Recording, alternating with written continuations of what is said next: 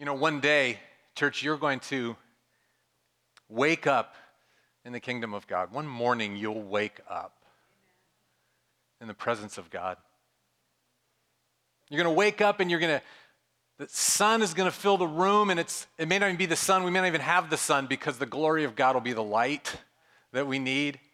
You'll hear the birds outside. You'll feel the warmth of the summertime air. There won't be that rush of anxious feelings that come into us now with all the things that have to be done that day, the sense of scarcity, the sense of doubt that we'll have what it is that we need for the day. All of that will be gone. No, in fact, there'll be this sense of youthfulness to our soul. There'll be a sense of being young again to our body. Now, some of you under 50 don't know what I'm talking about, but oh man, that's going to be good. As we go about our day, I don't know if there's going to be TV. I don't know if there's going to be radio. I don't know what there's going to be, but as we listen to the news of the kingdom that morning, there'll be no news of injustice. There'll be no news of racism. There'll be no news of oppression. There'll be no news of death. In fact, there'll be no crime. There'll be no lying. There'll be no tears. There'll be no pain. There's no loss and there's no grieving. And the day will be about taking in the beauty of the place, the things that you think are most beautiful in the world. That'll be the place where your house is, by the way, where your mansion is. That'll be the place. Where is it? Mine's going to be in Bora Bora. Like, there's room. Come on, build a house next to me. The freedom and joy of fellowship, friendship, intimacy as we were made, the likes of which we've only imagined as human beings right now. And the fellowship of God. We'll wake up one day, friends, and everything will be fully and completely restored. This, my friends, is what God is about. This is the God of restoration. There's a verse at the very end of chapter 21 of Revelation that gives us this teaching about what it is that God is about and that we're looking forward to. Look with me at Revelation 21. And by the way, we've got so much scripture coming this morning, so hopefully you'll have your devices out if you're here in the room, and if you're home, you got your Bibles or your devices. In fact, anybody who can tell me at the end of the gathering all of the scriptures that I use, like list them and doesn't miss any, I got $100 for you. That's not true. I don't have $100 for you. But this is going to be a fire hose of good news from God's word. Okay, you ready? Can you hang with me in that? Are you ready to do that? Revelation 21, thank you. Let's put that up there on the screen for us. This is John's vision. Then I saw, he says, a new heaven and a new earth, and it's in quotes because that's something the prophets have spoken of generations ago. This is what's coming. For the first heaven and the first earth had passed away, and there was no longer any sea. The sea was the place of evil. That's in their mythology. And I saw the holy city, the new Jerusalem, coming down out of heaven from God, prepared as a bride, beautifully dressed for her husband. And I heard a loud voice from the throne, and maybe that loud voice was Jesus. We don't know, but look, the loud voice said, God's dwelling place is now among the people, and he will dwell with them. They will be his people. And God himself will be with them and be their God. He will wipe away every tear from their eyes. There will be no more death or mourning or crying or pain, for the old order of things has passed away. And he who was seated on the throne said, ready? I am making everything new. And then he said, you write this down. You count on these words. They are trustworthy and true. You do not forget it. This is like God, friends, in the kingdom of heaven, saying to the world, listen, do not forget this. Write this down. I am a God who is making everything new. And that's the title of this morning's sermon as we begin this series of restoration. I am making everything new. Church, our God is making all things new. He's putting everything right. He's repairing everything that has been broken. He is healing everything that has deteriorated. He is reclaiming everything that has gotten lost. He is resurrecting everything that has been destroyed. Our God is the God of restoration. This is the hope that our hearts have to cling to. This is the only hope robust enough to get us through the life that we're living right now. And you see the present tense in that longing. I'm in the process of making everything new. And that's what this sermon series is going to be about. It's going to be about this God who restores. One day it will all be restored, but it is a God who is now making things new. This is what our hearts need. This is what our world needs. And so as we go into this sermon series, I wanted to begin with some theological concepts that will create a foundation for this conversation about a God who restores. And so I'm going to blaze through them now. And some of you are like, I wish I had a notebook to take notes because I would get that $100 at the end of this. But you can always go back and watch this on our Vimeo channel. Okay, here we go. So some theological concepts as we go into our restoration series. Number one, there is a complete restoration of all things coming. There is a complete restoration of all things coming. It's now, but not yet. Or I would like to say it's not fully there yet, but it's now. There's a complete restoration coming, and it's also now. Well, let's talk about that restoration that's coming. That Revelation passage that we read, and much of the prophets, they foretold an Eden that is being recreated. It's going to be paradise. Why? Because there's no more sin. And so therefore, there's no more distance between us and God. And there's no more evil marring our view. There's no more temptation dragging us down to be something that we weren't created to be. This is a full restoration of Eden and paradise in the presence of God. Jesus called it the renewal of all things. Look with me at Matthew 9, chapter 19. Jesus said to them, truly, I tell you, at the renewal of all things, when the Son of Man sits on his glorious throne, and then he's going to go on and say some stuff. You'll want to look that up for your $100. That he said, Jesus called it this renewal of all things. He said, I'm going to be on my throne. He goes on to say that not only is there going to be renewal of all things, he goes, but I'm going to sit on my throne, and you who have followed me are going to sit on thrones. And oh, by the way, you're going to help be in charge of all the 12 tribes of Israel, meaning all of God's people. You're going to share in Jesus' authority. And then he goes on to say, and everybody who has left houses or children or parents or family because of me, in other words, anything that you've ever lost, or father or mother or wife or children or fields for my sake, will receive, anybody know, 100 times as much, and will inherit eternal life. So here's this, we're going to have blessing and significance and reward. What is at the renewal of all things? There's a full, complete renewal of everything coming. Oh, this is a new tattoo. This Greek word is so good. It's palingenesia. Palingenesia. Penangelesia tuto. Everything will be renewed completely. That palingenesia means palin from the word again, and genesia means Genesis, the beginning. Again, the beginning. It's Eden being recreated. You see it? Everything as it was intended to be, Jesus said, one day will be. Oh man, that is a hope. That is an anchor for our souls. And I'm here to tell you, if that wasn't amazing enough, the good news is that we're celebrating after Easter is that because of what Jesus accomplished on the cross, that's the beginning of that restoration here and now.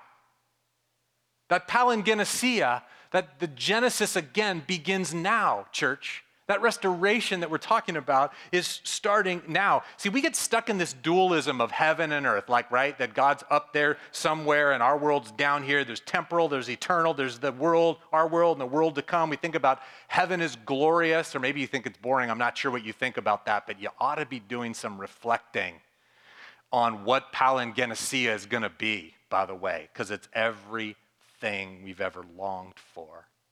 But we think about heaven, and then we think about earth, and there's this separation, and we think, God, heaven's going to be amazing, and earth's going to be this big old mess. But the truth is that the restoration is now. There's a new heaven and a new earth, and that heaven, Revelation says, the new city of Jerusalem descends. Where does it descend to, friends? It's coming here. We're actually not going to heaven. Heaven is coming to us, and everything that it was meant to be will be recreated and restored, and that begins now. It's not yet, but it is now. This is the hope large enough to overcome all the heartache of our world. Yeah, there is a complete restoration coming. It's not fully here, but it has begun. That is great news. That's the first theological concept. And so therefore, secondly, it shouldn't surprise us that the longing for this restoration is built into our very souls. It's what we've been looking for all along. It's what we were made for. We were made to be kingdom people. We were made to experience this Genesis, this paradise, this Eden, this restoration. It's been calling to us throughout our whole lives. We've searched for it as children when we had imaginary games and when we played heroes and when we ran through the woods and when we built rope swings and when we made forts. And this is all about our imagination. It's always been in us, this longing for things as they should be. We found it in fairy tales and in films. We hear it in a piece of music or in a photo, not because the kingdom of God is in it, but because he's calling to us from that place. You see, God knew that we would need to be wooed into this restoration, and so he wove it into the very earth, friends. Come on now, does that not resonate with you? He wove that beauty. He wove what it should be and what will be into our very existence here, into creation. And so it stirs us when we glimpse it. Every moment of beauty, every time our gifts are fully used, every pregnancy that we see, every tear that we share, every time we give or receive real love, every beautiful day of vacation, every good news stories we hear about a hero fighting injustice. In all of that, even in the brokenness of our world, we see how things should not be. And there's a secret longing in all of our passions, all of our hobbies, that's part of this coming restoration of life as it should be. God, it says, the scripture says in Ecclesiastes 3, has put eternity in the human heart. This is why restoration is such very good news to our soul, because it's not some by and by kingdom that we suffer on earth and then one day we're going to be up in glory. No, the restoration is not something that we can barely get our minds around. It is the renewal of things, listen, exactly as we long for them to be, and it begins now. So this restoration is coming, and it's going to be complete, and it's starting now. And secondly, it's built into our very souls. We've been looking for it all along. I tell you that second point because I want you to know that when you long, whatever it is you long for, there's a slice of God's kingdom in that longing. That's a hunger that God has put in you for things as they should be. We're ravenous souls, we human beings. And the things that we are passionate about, or even the things that we'll give our hearts away for, I have so much grace for whatever junk you've given your heart to, because you're simply longing for the restoration. Oh man, and he's the answer. That's why I get so pumped. That's why we say this is good news, because we know that he's the answer to all in our of the human longings. Well, third theological principle, and this is the good news just keeps coming. Jesus is coming inaugurated the ministry of restoration. This restoration that we're talking about, Jesus is coming inaugurated. He began it. The kingdom of God had come. That's what Jesus said. He came to announce it at the very beginning of his ministry. Mark chapter 1 is one of the examples. Look at this verse. After John was put into prison, John the Baptist that was, Jesus went into Galilee proclaiming, what is he proclaiming, friends? Oh, the good news. The time has come, he said. That moves me. The time has come. Here's Jesus, been in heaven for eternity waiting to come and rescue humanity. The time has come, he said. Turn around and believe the good news. The kingdom of God has come near. That's what Jesus came to bring. The kingdom of God has come near. You see, this is what the miracles are all about. He came to say, God has landed here, that God's presence is here, God's rule is here, God's power is here. Jesus coming inaugurated this ministry of restoration. And so the world is suffering and the human condition is hopeless until God has now showed up in the presence of Jesus and said, the kingdom of God is come near. Here we go. No one who, then he started to do miracles, and that's what those miracles were about. They were signs and wonders where everybody is like, what is happening? And the answer is, oh, palingenesia, all things are being made new. And so he healed broken things, right? He brought sight where there was blindness. This is what he did. And no one who could see those signs would miss the point. The deaf heard, the blind saw, the dead were raised. It was a great restoration. And so he and all his followers began to proclaim the rule of God. At Pentecost, Peter was preaching a sermon. Pentecost is where the Holy Spirit came to the church just after the resurrection of Christ. And Peter was preaching a sermon. I'd love to have you look with me at Acts chapter 3, where he connects the healing, the restoration, that is, of a man who couldn't walk, and he connects that to this full restoration that is to come. It is that sign, that symbol of this full restoration that is coming even now. In fact, I'm gonna beg your indulgence. I don't have it on the screen, so hopefully you have a Bible with you. If you don't, then you can listen, because it's, God's word is super relatable. We can tell it as a story. But I want to read Acts chapter 3 because there's so much in her. And if there's nothing else that you carry away, I want you to have fallen in love with this chapter and the restoration that it proclaims. Acts chapter 3, starting verse 1. One day, Peter and John were going up to the temple at the time of prayer. It was 3 p.m, and now a man who was lame from birth was being carried to the temple gate called Beautiful, where he was put every day to beg from those going into the temple courts. When he saw Peter and John about to enter, he asked them for money. Oh man, this will preach right now, by the way. This guy's got some need. And he thought to himself, if I could just get a little bit of money to eat. Like this is somebody experiencing the wreckage of sin in the Garden of Eden. And all what he wanted was, oh man, if I could just have a little money. I just need a little bit. But he had no idea how his life was going to change and the restoration that was going to come. It was so much bigger than that. And Peter looked straight at him, as did John. And then Peter said, look at us. Now, I don't know what's going on right now.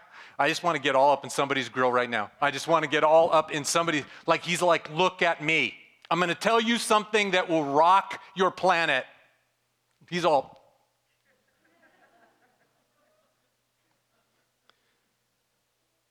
Sorry, where was I? So the man gave them his attention, expecting to get something from them. And then Peter said, silver or gold I do not have. But what I do have, I give to you. In the name of Jesus Christ of Nazareth, walk.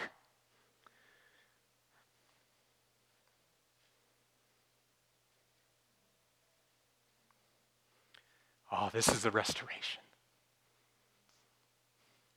This is the restoration. This is everybody's story. Come on now. This is everybody's story. He's all, you listen to me. What you think you need, I don't have any of that. But what I have, I'm going to give you right now. Jesus has come to bring restoration. This is your story. I cannot see my Bible. Silver or gold I do not have, but what I have I give you. In the name of Jesus Christ of Nazareth, walk. And taking him by the right hand, he helped him up. And instantly the man's feet and ankles were restored. He jumped to his feet and he began to walk. And then he went with them into the temple courts, walking and leaping and praising God. And when all the people saw him walking and praising God, they recognized this same man who used to sit begging at the temple gate called Beautiful. And they were filled with wonder and amazement at what happened to him. You think? And when the man held on, while the man held on to Peter and John. That's such a great picture, right, in your head? While the man held on to Peter and John, all the people were assembled and came running to them in the place called Solomon's Colonnade. And when Peter saw this, he said to them, "Fellow Israelites, why does this surprise you?" Just let that sit now, church. Jesus has come and started this great restoration. Why does this surprise you? That his work would be manifest in our lives. Why does this surprise you, fellow Israelites? Why do you stare at us as if, listen, by our own power or godliness, we have made this man walk? The God of Abraham, Isaac, and Jacob, the God of your fathers, has glorified his servant Jesus. You handed him over to be killed. You disowned him, and before Pilate, though he was ready to let him go, you disowned the holy and righteous one and asked that a murderer be released to you instead. You killed the author of life, but God, come on, somebody say, but God raised him from the dead, and we are witnesses of this. By faith in the name of Jesus, this man who you see and know was made strong.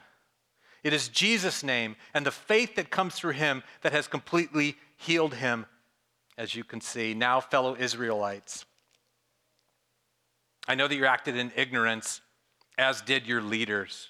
But this is how God fulfilled what he had said through the prophets, saying that the Messiah would suffer. And then he says this, Peter says, repent then, turn around, turn to God, so that your sins may be wiped out, the times of refreshing may come from the Lord, and that he may send the Messiah who has been appointed for you, even Jesus. Now don't miss this, I'm gonna put it on the screen, verse 21. Heaven must receive him, that's Jesus. Heaven must receive him until the time comes for God to what? What does it say? Restore everything as he promised. There's a time coming when everything will be restored and Jesus inaugurated, and it becomes now as well. And that's what all those miracles showed. There's a time coming, and yet Jesus is now already bringing it about. Till the time comes for God to restore everything as he promised. That word restore is another great tattoo word. Here it is. We're going to get it in the Greek. Apokatastasis. Come on now. Apokatastasis, and it means, ready? Listen, to put something back into its original condition. That's like palingenesia, Eden recreated. It's to put us back into what we were originally destined to be in the mind of God. The other texts in Jesus' stories, I don't have time to read them, Jesus' stories throughout, when he says, and he touched a man and his sight was completely restored. It's apokatastasis. It's this completely brought back to how it used to be. A man with a shriveled hand, a man with leprosy, it was clean, just like the other one, just as it was originally designed to be. The Messiah came and was going to restore things to their original condition. Jesus and his followers did this. They demonstrated clearly that God doesn't dwell in some high and by place, and that one day we may get a taste of what that's supposed to be, but now we're stuck on earth. No, Jesus made it clear that the great restoration has begun. In fact, from Luke chapter 7, when John the Baptist's disciples were sent to ask Jesus, remember this? They were sent to ask Jesus. John said, hey, you go ask him, are you the one? Are you the one? Are you the hope? Are you the Messiah who will bring the palingenesia? Like, this is what John sent his disciples to do. And when his disciples came to Jesus, they said, hey, John wants to know, are you the one? Jesus said, you go tell him this. Remember this? The blind have received sight. You go tell him the lame walk. You go tell him the deaf can hear. You go tell him those who have leprosy are cleansed. The dead are raised. You tell him the good news is being proclaimed to the poor. Jesus is saying the restoration is on. You tell him that. Am I the one? I'm the one. Jesus inaugurated the ministry of restoration. And I'm going to blaze through these, but I'm going to mention some things so you can study on your own. His resurrection, fourth, secured that final victory over sin and death. His resurrection secured it. That's why we're celebrating this concept of restoration after Easter, after the resurrection that we celebrated, because it is what sealed the deal. It ensures that the promise is going to happen. It ensured that there is victory over death.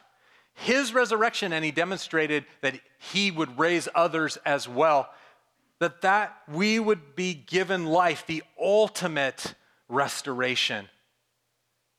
And when he defeated death in his resurrection, he brought us back into a relationship with God. Colossians 1:13 says that he rescued us from the dominion, the kingdom, the ownership of darkness, and brought us into the kingdom of the Son that he loves. 2 Timothy chapter 1, it says that he destroyed death and he brought life and immortality to light through the gospel.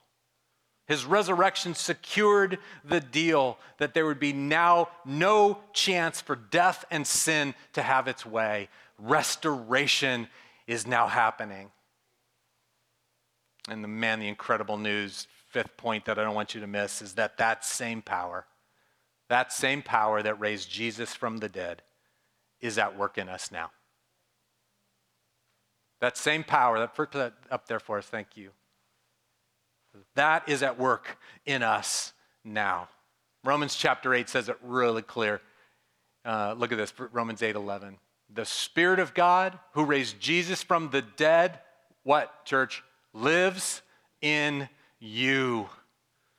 And just as God raised Christ from the dead, he will give life to your mortal bodies by his same Spirit living within you. This is because the Spirit is a deposit guaranteeing life. This is the streams of living water idea. This is where Paul prayed for the Ephesians, that they would have eyes of understanding, that they would know the glorious riches of their inheritance in the saints and their incomparably great power for those who believe. That power is like the working, he said, of the resurrection power, the mighty strength that God exerted when he raised Christ from the dead. That's Ephesians 1:19. Put that in your log. This is the power that is at work within us. It's the same power that raised Christ from the dead. And so finally, what do we do with it? This principle in Scripture, number 6, we put on that new self which is being renewed, which is being restored. We put it on. It's being restored in the knowledge of the image of its creator. That's from Colossians chapter 3. You see, we are survivors of the wreckage of Eden, and we can hardly imagine what it's like to be restored. But it has been given to us that we can put it on, the text says. We can put off living without God, and we can put on this restoration power. We can live into the Spirit within us. We can hardly imagine it because of the wreckage in our lives and in our world. And so instead, we just find ways to cope. We find ways to live as we are. We find ways to just settle into what has always been and how everybody else is living. And we don't live in the stream of restoring living water that the Spirit of God is providing from within. Church, the takeaway here is you put it on. You put on that new self, as Paul calls it. You enter into the process of being continually renewed. This begins with the simple concept of choosing to live under the kingdom of Jesus, the rule and the reign and the transforming power of God as our Lord. This is why Jesus taught us to pray. When he said, this is how you should pray. Your kingdom come, your will be done on earth as it is in heaven. Your kingdom come, your restoration come. We submit to that. Church, if we want it, we can live into it.